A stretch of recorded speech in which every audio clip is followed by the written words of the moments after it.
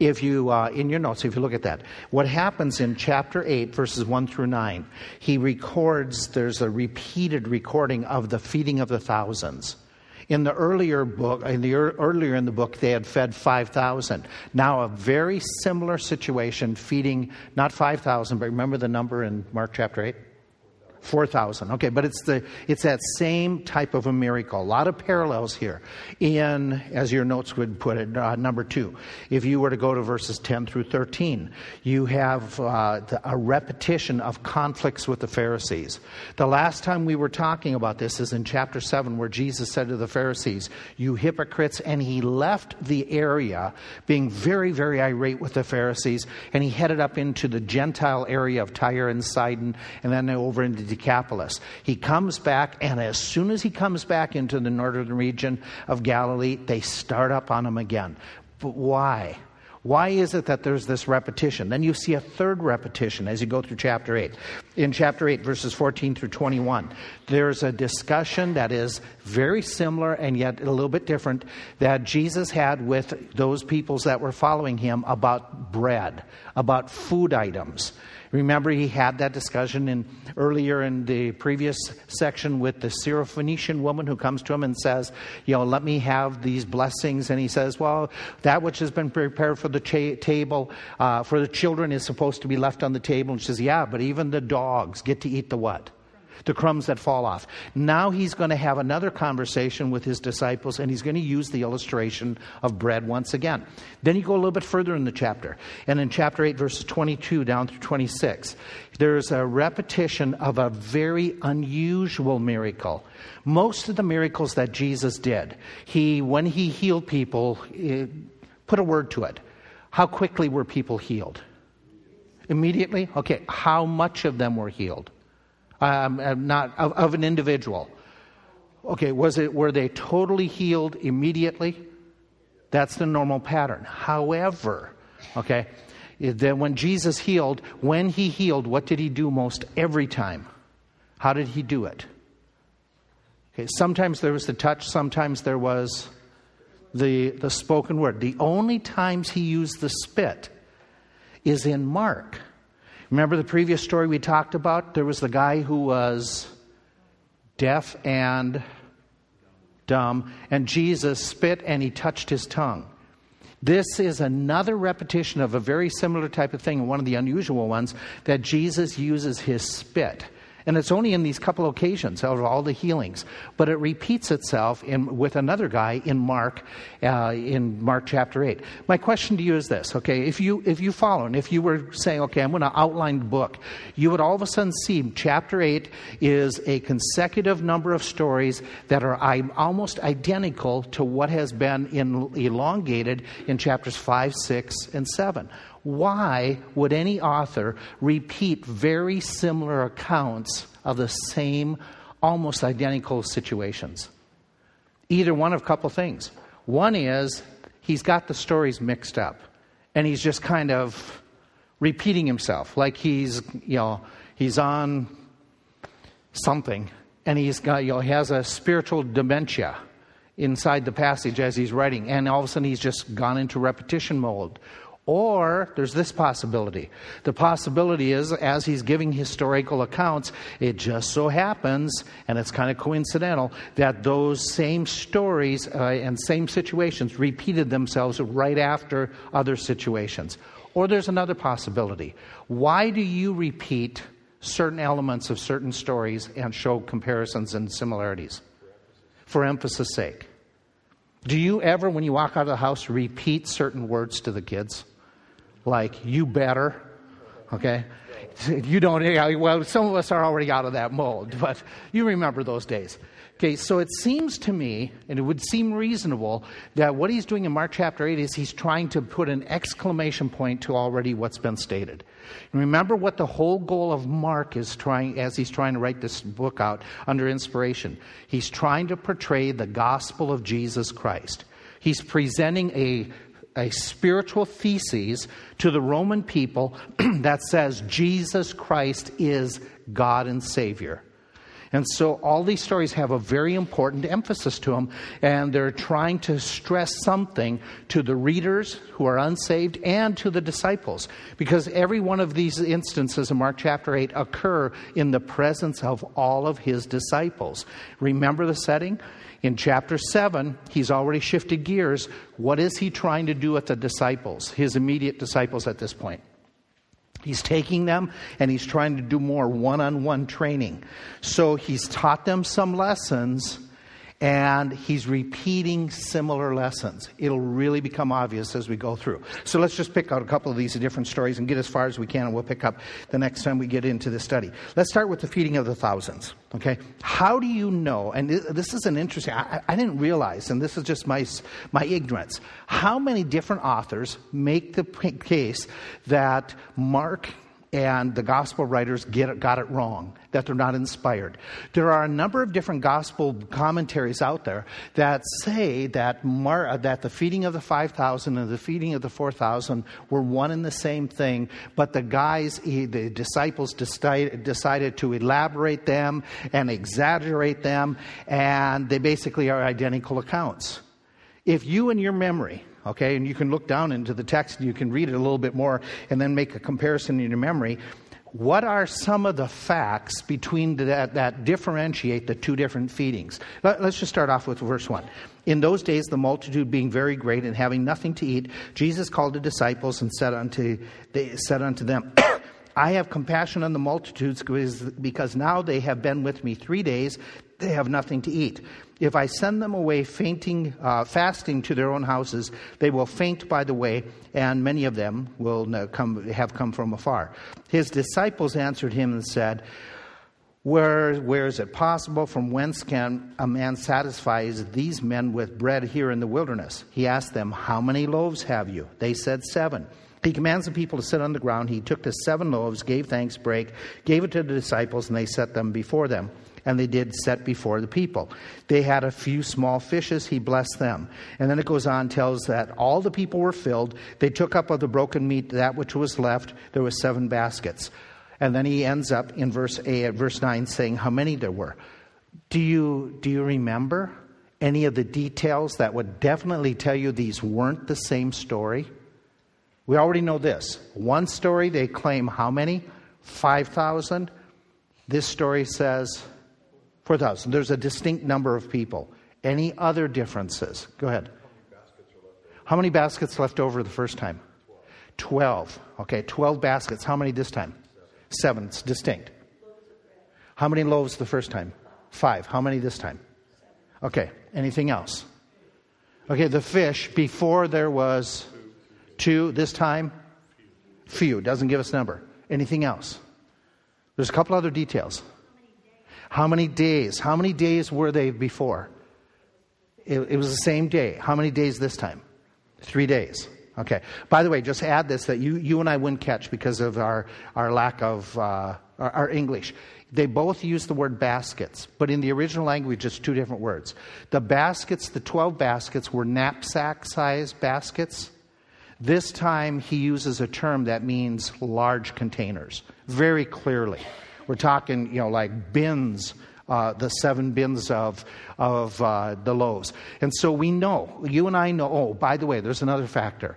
This time it's happening in the area of Decapolis. Decapolis, if you remember from any of your Bible Sunday school, who mostly lives in Decapolis? What kind of people? Gentiles. It's more of a Gentile area. It's a small version of the Roman Empire, just a whole conglomeration of people. The last time he did this miracle, it was amongst which people? Jews in northern Galilee, around Capernaum. So all the factors indicate it's 2 different accounts. By the way, there's one other absolute positive reason that we know it's 2 different accounts. What does Jesus say in those verses? And he said, Did I not do this the previous time? Jesus says there was how many of the feedings? If you're looking down into those verses. Jesus indicates there was another one and this one's different. So for you and I who are Bible believers and say that it's inspired, there is no doubt in our mind 2 different accounts. Okay, what do the 2 different accounts portray to us?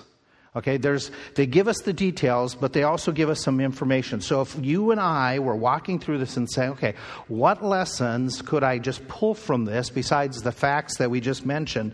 What would I do? Well, it's obvious as you just kind of walk through the account. Jesus cares enough to want to provide for the people. I think that's an obvious. Jesus initiates the conversation. Let's do something to feed them. Jesus does the provision of feeding them. So what does that indicate about Jesus Christ? If you're the writer and you're sending this letter, this account to your friends and relatives, what do you want them to know about Jesus? Not only that he's compassionate, but what else? Okay. What about his power? Okay, all powerful. Okay, what did you say as well? He provides. When he provides, how much does he provide?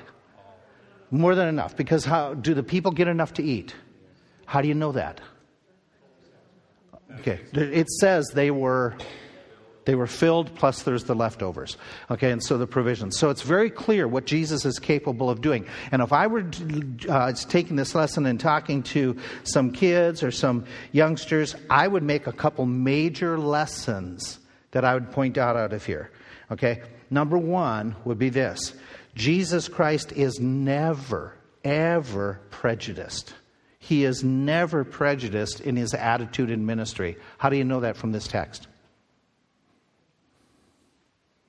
Well, who's the featured people here this time? It's the Gentiles. Does Jesus have the typical Jewish attitude towards the Gentiles? Not at all. Not at all. He is willing and he takes the initiative to minister, to try to help them out in their physical needs, to meet them. It's not like he wants to just give them, and by the way, let's be frank. It could be easy for us at times to spiritually say we want to help somebody out, but then when we have to do the real legwork, somebody of a different nationality, it might be easier to just back away. Basically doing the James chapter 2 idea. Be ye warmed and filled. God bless you. But Jesus shows absolutely no prejudice, none at all. And it's amazing. He's doing a miracle in an area that the Jews, for the most part, wouldn't even go into that area. And so he does the miracle in Decapolis, and he preaches to them, he feeds them. There is another aspect I would bring, and it would be this. Christ always has a plan, even when all we see are problems. You're the disciple. We're the disciples. When Jesus says feed them, what did the disciples automatically, how did they respond? We can't do it. It's not possible. It's beyond our ability.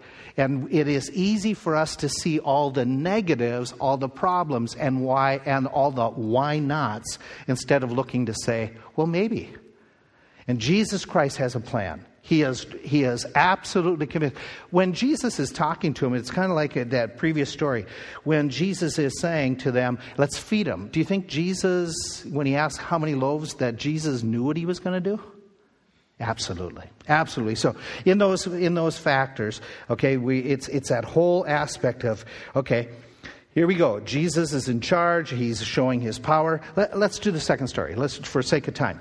There's the Pharisees. Now, in the stories as it unfolds, this happens very, very similar to the previous stories.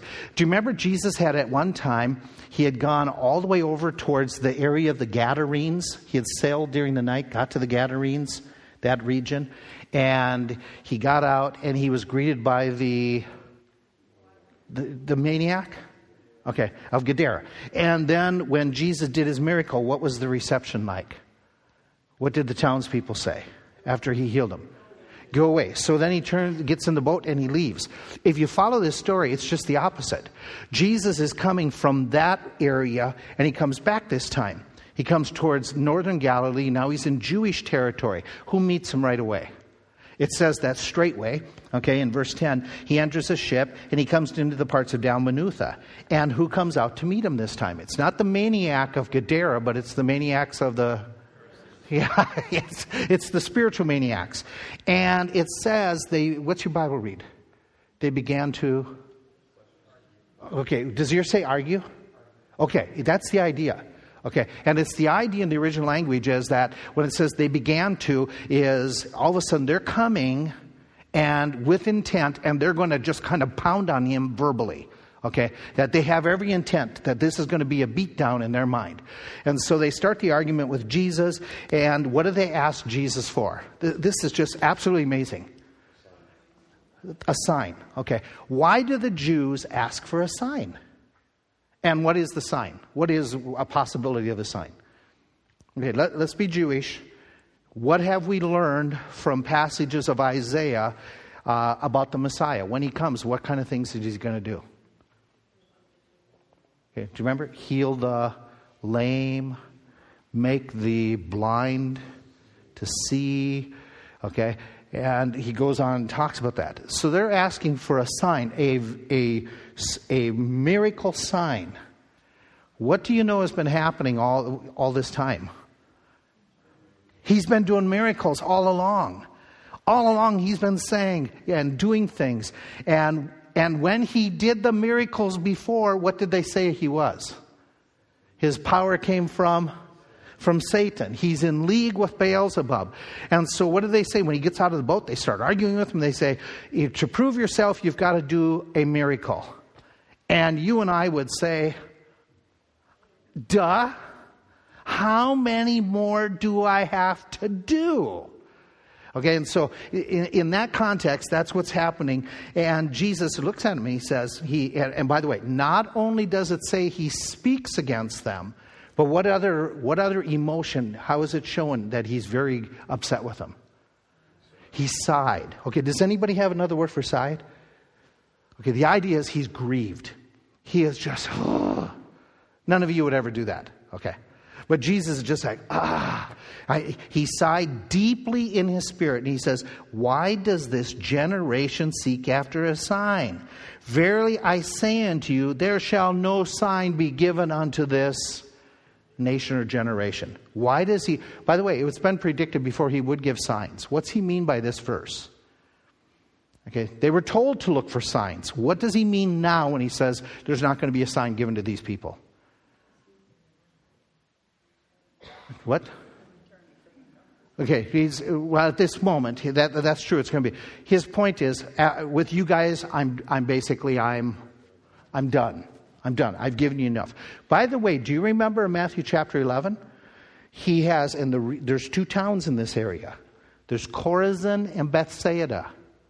Anybody remember what's mentioned about them in Matthew 11, which is about the same time period?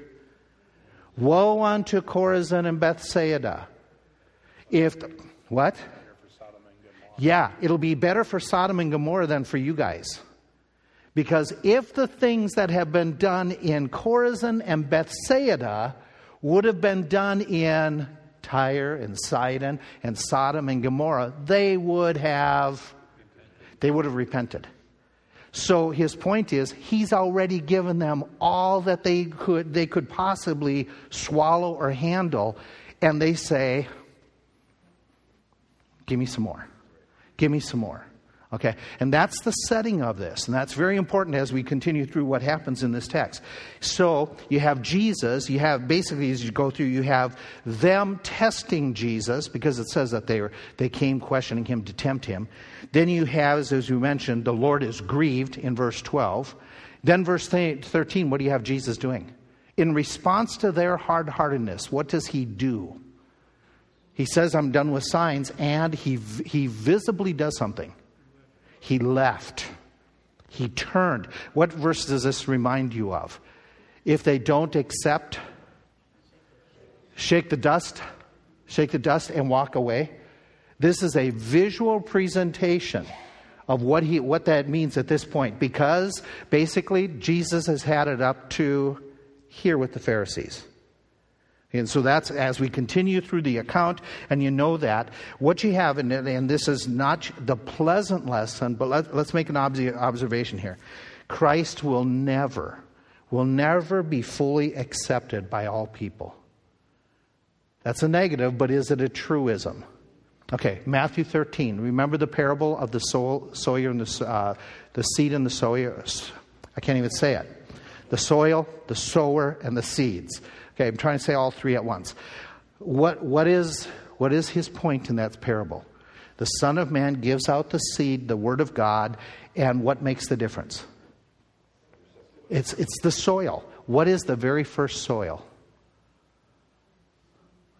The road, the rocky, the pavement, where the seed can't even take root. Can't even take root. Who do you think Jesus might have been referring to in that text? Yeah, right? Right?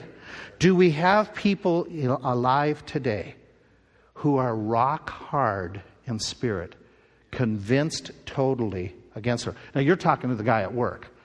And even though he has a religious background, he doesn't appear to you to be that rock hard soil because you're having engaging conversations with him.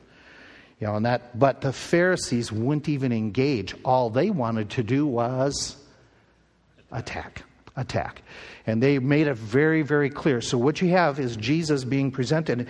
And if you were Jesus and you're having this conversation, what do you want your 12 to walk away with?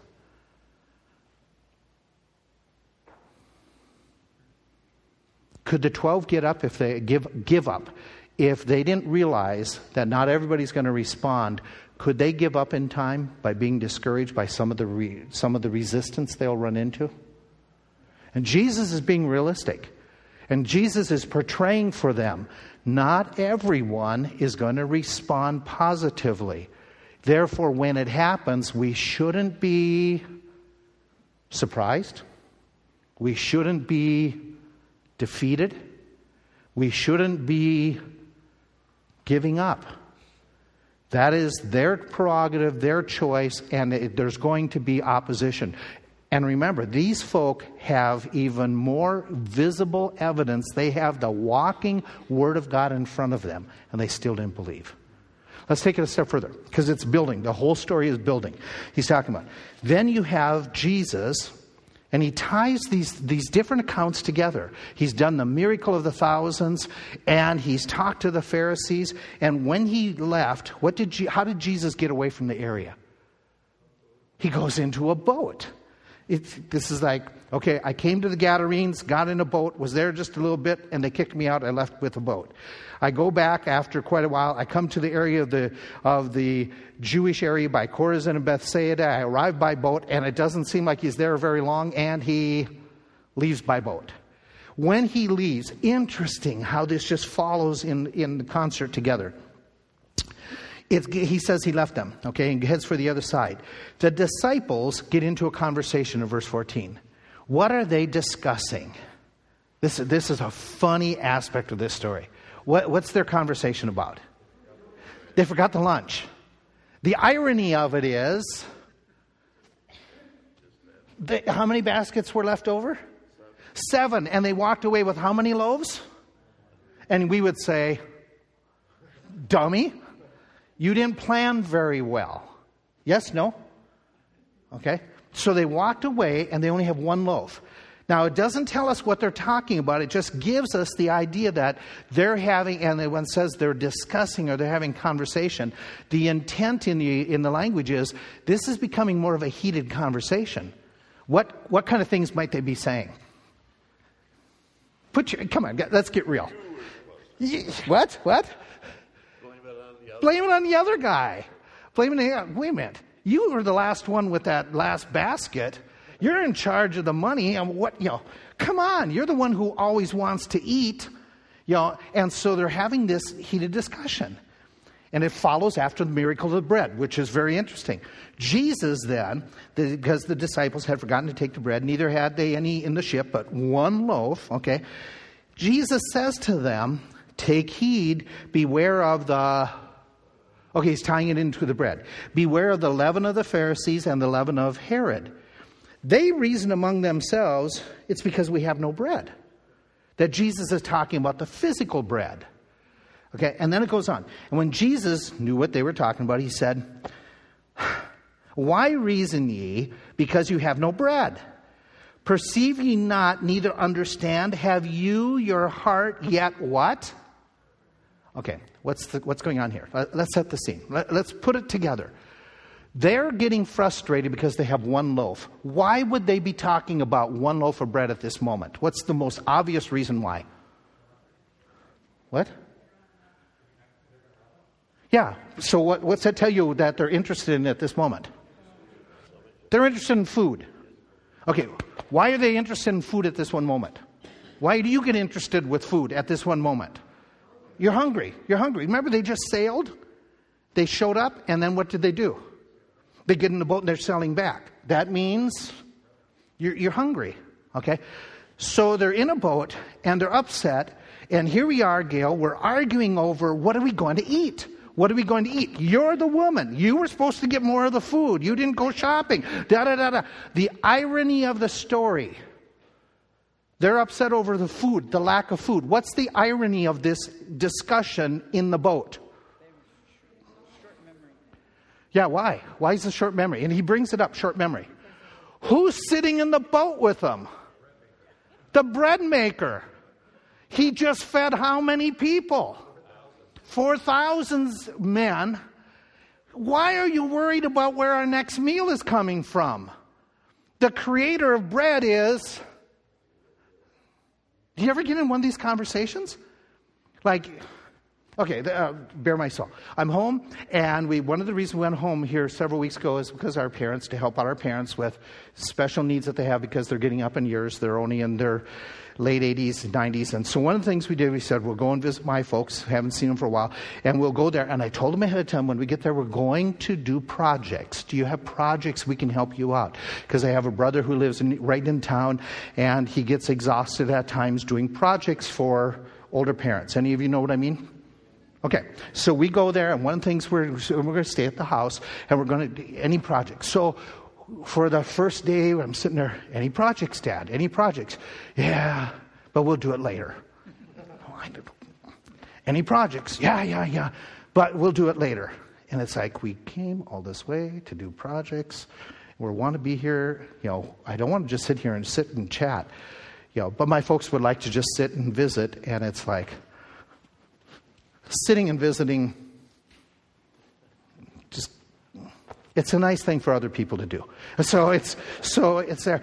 That evening, my younger brother comes over to the house, and we're sitting, and we're around the table. All of a sudden, my dad says to my younger brother, "Oh, by the way, you got to come over here one of these days really soon. I have some projects to get done." And my brother looks at me, looks at my dad. He goes, he points to me. That's what he's here for. My dad said, "Yeah, but you got to come and do it. You got to be the one to do it." My brother says, "I'm working. He's here. He's lazy. He can work." Okay. And my dad looks at him and says, "Yeah, but I want you to come here and do the projects." And I'm sitting there going, I can wreck things as the next guy just as well. I wonder if Jesus sat in the boat like, "I'm here, and you're arguing over bread." What is the leaven of the Pharisees and the leaven of the Herodians? Well, now, some people point out it's corruption. It's spiritual corruption. What is the most major spiritual corruption that afflicts people? O ye of... Right? And they don't want to believe what he's just done. They aren't... Watch the comments by Jesus. Having eyes... Didn't you see? See what? What aren't they remembering? The miracles he just did. And having ears. Didn't you hear me? And do you not? Okay. And what miracle does he point out? When I break the 5 loaves among the 5,000, how many baskets of fragments did you take up? They say 12. And he says, and when the 7 among the 4,000, how many baskets of fragments did you take up? And they said 7. How is it that you do not understand? Understand what? What's he driving at? I'm the provider. I'm the provider. I'm the one that can take care of this. I'm the one with the power. I'm the one that you can blank for everything and anything all the time. What's the blank? Ask, trust, rely upon? What is the leaven of the Pharisees? Not relying and trusting and believing Jesus Christ. And so Jesus is bringing the two stories together, and as you put them together, I think it's kind of ironic. Christ's teachings, let's give the two applications then. Christ's teachings will always be challenged by false accusations, false teachings. We know that. That's part of that leaven aspect. But then let's take it. Christ can always be blank to blank. Trusted to provide all the time. Seriously, have you ever done this? Have you ever taken kids, grandkids, and you take them and you do that? I got to be careful doing this. You twirl them around, and you stop and you say, I'm really dizzy. And they say, do it again. Okay, that's the way the disciples should have been in the boat, right? Do it again, Jesus. That was so cool. You made the food. Make us some food. Not in an irreverent way, but in their spirit. That's what they should have been doing. And Jesus is rebuking them for it and saying, listen, you just aren't getting it. Then he comes to Bethsaida. Okay? And they had left Chorazin. Now they're by Bethsaida, and they bring a blind man to him. And watch the parallels. The last time that he did an unusual miracle, the people brought the deaf and dumb man. Now they're bringing the blind man.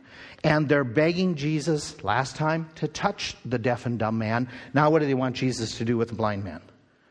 Touch him. He took the blind man by the hand, led him out of the town. What did Jesus do with the deaf? I'm going to start mixing this up. The previous miracle, what did he do with the deaf, mute guy? He took him aside privately. He takes this guy aside privately. Jesus last time spit, touched his ear and touched his tongue. This time, what does Jesus do? Spits on his... I know this is gross. Okay, we're so American that this is really grossing us out. And then Jesus put his hands upon him, and he asked him if he saw anything. The man looked up and said, I see men as... Okay, that indicates something to me. I may be wrong in this, but this guy knows what a tree looks like.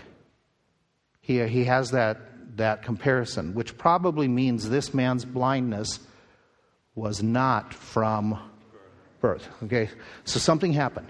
And so he comes in this and he says, okay, I see men walking.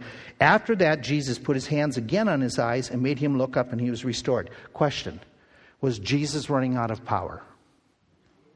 Then why is this miracle the one miracle where it's done in phases gradually?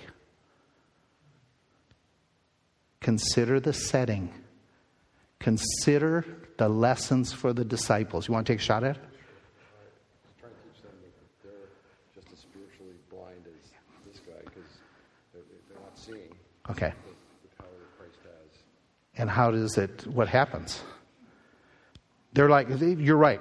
The parallel between the blind guy and his healing, there's a parallel between the disciples and the disciples. How much are they getting it all? They're not getting it all. They're getting some of it. But even this setting in the boat indicates they haven't got it all together yet. And so Jesus is going to be working on them, not giving up. But he's going to keep on working with them, keep on working with them, keep on working with them. By the way, does he? Still. In the next paragraph, look at the next paragraph. What does he ask the disciples? The way this is all laid out is wonderful. What does he ask them? Who do men? And then, who do you think I am? Okay. In this story, in this setting, Jesus is portraying a really phenomenal truth for us. The phenomenal truth is not only the power of God, that is clear, but the phenomenal truth is Christ is always, let's put it that way, Christ is always very blank with his followers. Patient. Have there been moments that you didn't get it? Have there been times where wow, this was cool, this was exciting, and then the next trial that came, I don't know what we're going to do. Have there ever been these up and down teeter-totter moments? Does that mean something's wrong with you? Or does that mean we're going through the normal process of growth? And where is Christ in all of this? He's on the other side trying to keep us pushed up. He wants, my bottom line question is this. Does Christ give up on you? No. No. Isn't it so wonderful a setting? That Jesus is illustrating to his disciples, I will keep on working with you and enlightening you so you get it. I am so glad that Jesus Christ, in his patience of dealing with us, has done time after time after time where he says, don't you remember? Don't you get it? But he continues and continues and continues. And the funny part is, remember the next story? You are the Christ. And then Peter's next statement. You are not going to Jerusalem. And Jesus has to say to him, yeah, an up and down moment. Hey, listen, you ever have up and down moments? Don't give up. God doesn't give up on you.